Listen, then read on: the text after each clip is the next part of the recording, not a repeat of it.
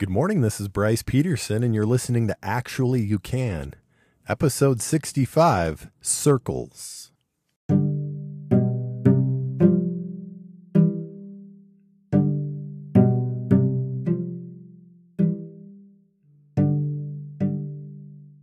Merry Christmas, everyone. You feeling cheery? You feeling spunky?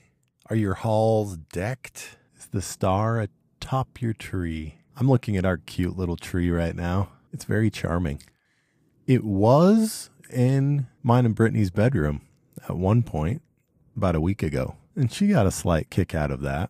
Kai had the idea, and I just said, yeah, go for it. Let's set it up in here. And she chuckled at it for a second. It was like, but yeah, it's not staying in here. So now it's in our front window. Very charming.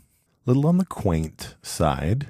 I've definitely seen trees with more flair, but this is just the right amount, in my opinion. Brittany and I took an inventory of our situation with the Christmas gifts. We're pumped. And the main reason we're pumped is this is all going to be over in about 10 days. And then we'll let out a sigh. Finally, we can move in to the soul-crushing, cold, barren months of January and February. Sometimes we feel like we'd rather take that than some of the stress that we put ourselves through with Christmas, right? We've really kind of allowed ourselves, many of us, to be just swept away in the cultural norms of Babylon. Look at me, there I go. There I go. Awake, awake, shake off the dust.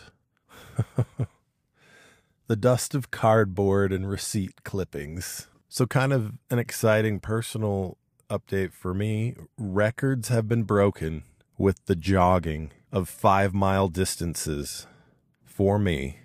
My previous speed record for doing a 5-mile loop was an average of 10 miles in 2 seconds. And a couple days ago, I beat that record soundly, and I'm down to 9 minutes and 52 seconds per mile for 5 miles.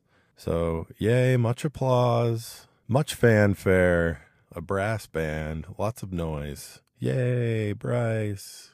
Woohoo! It's fun to see that kind of progress. It is. And my brother-in-law tells me that he has signed up for the Deseret News Marathon in July.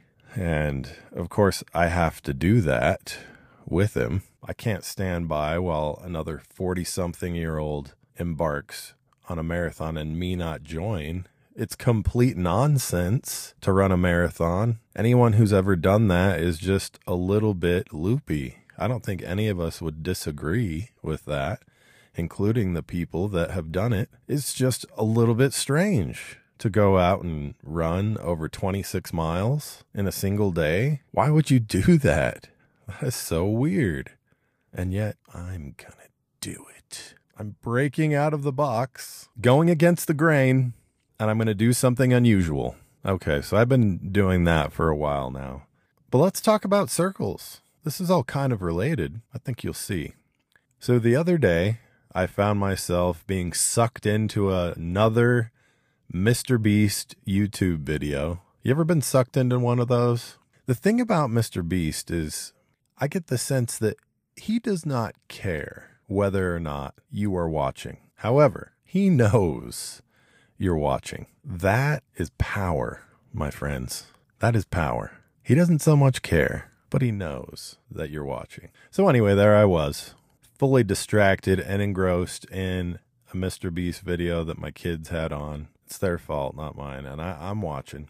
And the idea in this particular video was they have drawn a very large diameter circle around a house that's out in the middle of a field, basically. And there is a single occupant, a man apparently in his mid-40s or so. He's got a wife and kids. They're not with him.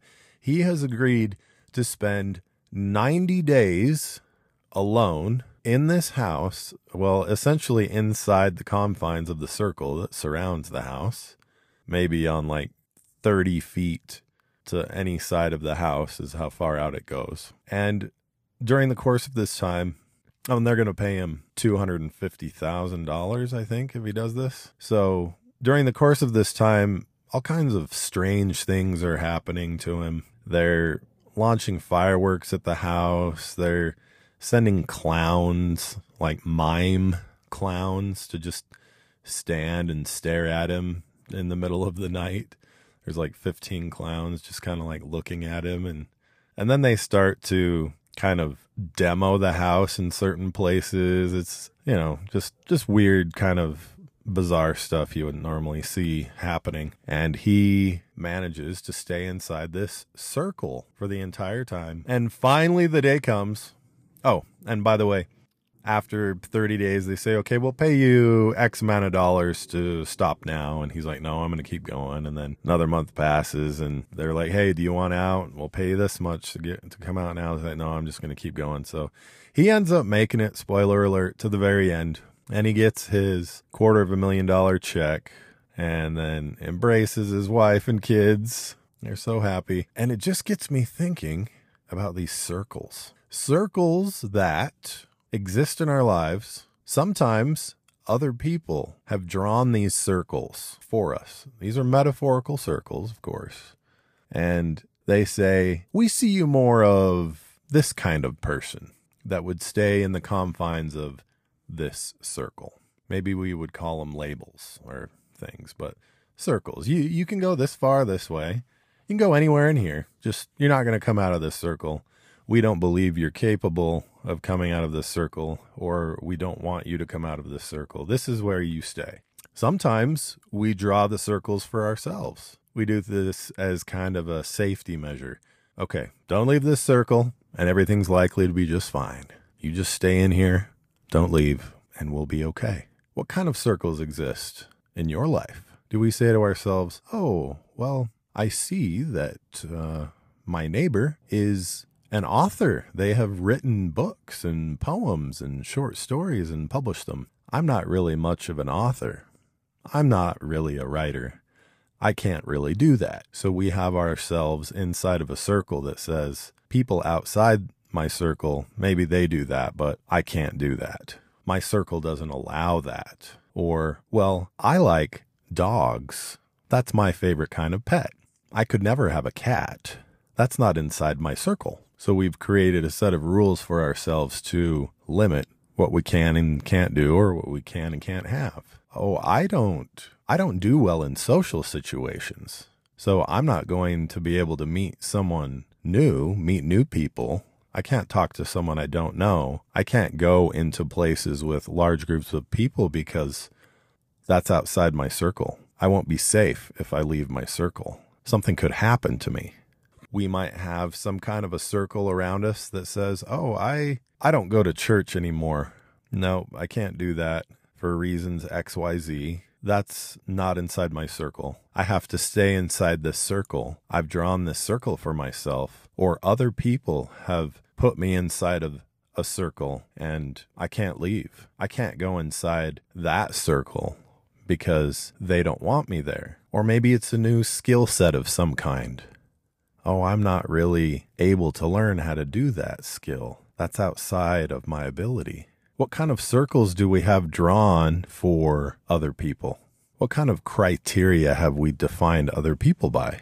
In what ways is that limiting us in developing our relationship with them to the next level? What are our belief systems around certain people? It could be our spouse. It could be our kids. It could be our neighbors. It could be our parents. It could be anybody. Think about it. We think we have everyone figured out. We think we know how they would behave in a certain situation because we have drawn a circle around them that helps our brain better know what to expect in a way. And yet, these circles that we've drawn are completely meaningless. Absolutely meaningless. They have hardly any basis in reality. How can we ever think that we truly know how a person will behave? Do we truly know other people? Do we really truly know ourselves? What kind of circles do we have drawn around God in our mind? Oh, he can help me with this kind of a thing, or maybe he can help other people with this kind of a situation. But with me, no, I don't really fall into that category. He wouldn't help me with this. He wouldn't be interested in this.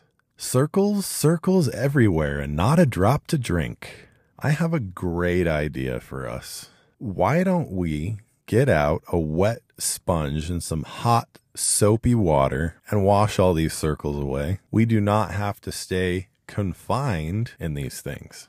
And I'm not talking about take down these circles and now you should go engage in destructive attitudes and behaviors. No, that's not what I'm saying. I'm saying let's not limit ourselves to what we believe we are capable of accomplishing, of learning. Let's stop confining other people to our circles as to what they are capable of.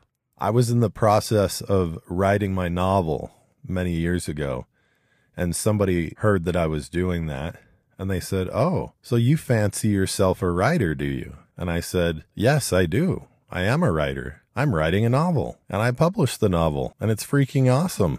You should read it." When I was switching jobs, it seemed so unusual to my then employer that I was going to go work at a laboratory. That was far and away outside of what they knew me as. They knew me as working in the transportation industry. Why on earth would I go and work at a laboratory? Well, I didn't really so much care what they thought, but they had a circle painted around me that I was capable and likely to be doing a certain thing. And then I totally broke the mold that they had in their head about what I was going to do. The thing is any one of us with a reasonable amount of our faculties can go and learn any skill, any profession. Any job I've ever had was something that could have been taught to anybody. All the surgeons, the rocket scientists, the marine biologists, the attorneys, the entrepreneurs, the engineers, all of the different things. There's so many things going on in this world. Any one of us, again, with a reasonable amount of our faculties, could learn how to do any of these things and excel at these things, and we could enjoy any of them. We are human beings. We are the offspring of the Almighty God. Our heavenly parents know everything there is to know. There's nothing that they don't know. No skill they do not possess. No ability in arts, literature, athletics, you name it, that they do not have. All of us are on this path of progression where we're going to be able to learn how to do all the things that they know how to do. We won't be able to learn it all in this lifetime just because there's not enough time, but that's okay. We're going to be able to learn how to do all the things. Let's start believing in the power of the human mind and the ability to change and improve, that everyone around us is capable of doing this and wants to do this. How would your world change if you got rid of the circles you've drawn for yourself and the circles that you've drawn for other people? Now, other people may have their circles that they've drawn for you, and you don't have control over whether or not they decide to abandon those things and view the world through that lens and view you in that way. However, as you stop living your life according to the circles that you believe other people may have drawn for you and the circles that you've drawn for yourself, and you start treating people differently because you do not view them as having circles drawn around them, how will the world change? How will our perception of ourselves and other people change? How will our interactions change? What if we allowed our eye to be single with God's and to view ourselves and others in the way He does? His work and glory is to bring to pass the immortality and eternal life of all mankind. The worth of souls is great in God's eyes, and it will become even more for us as we abandon the circles. Merry Christmas. And that's it for now.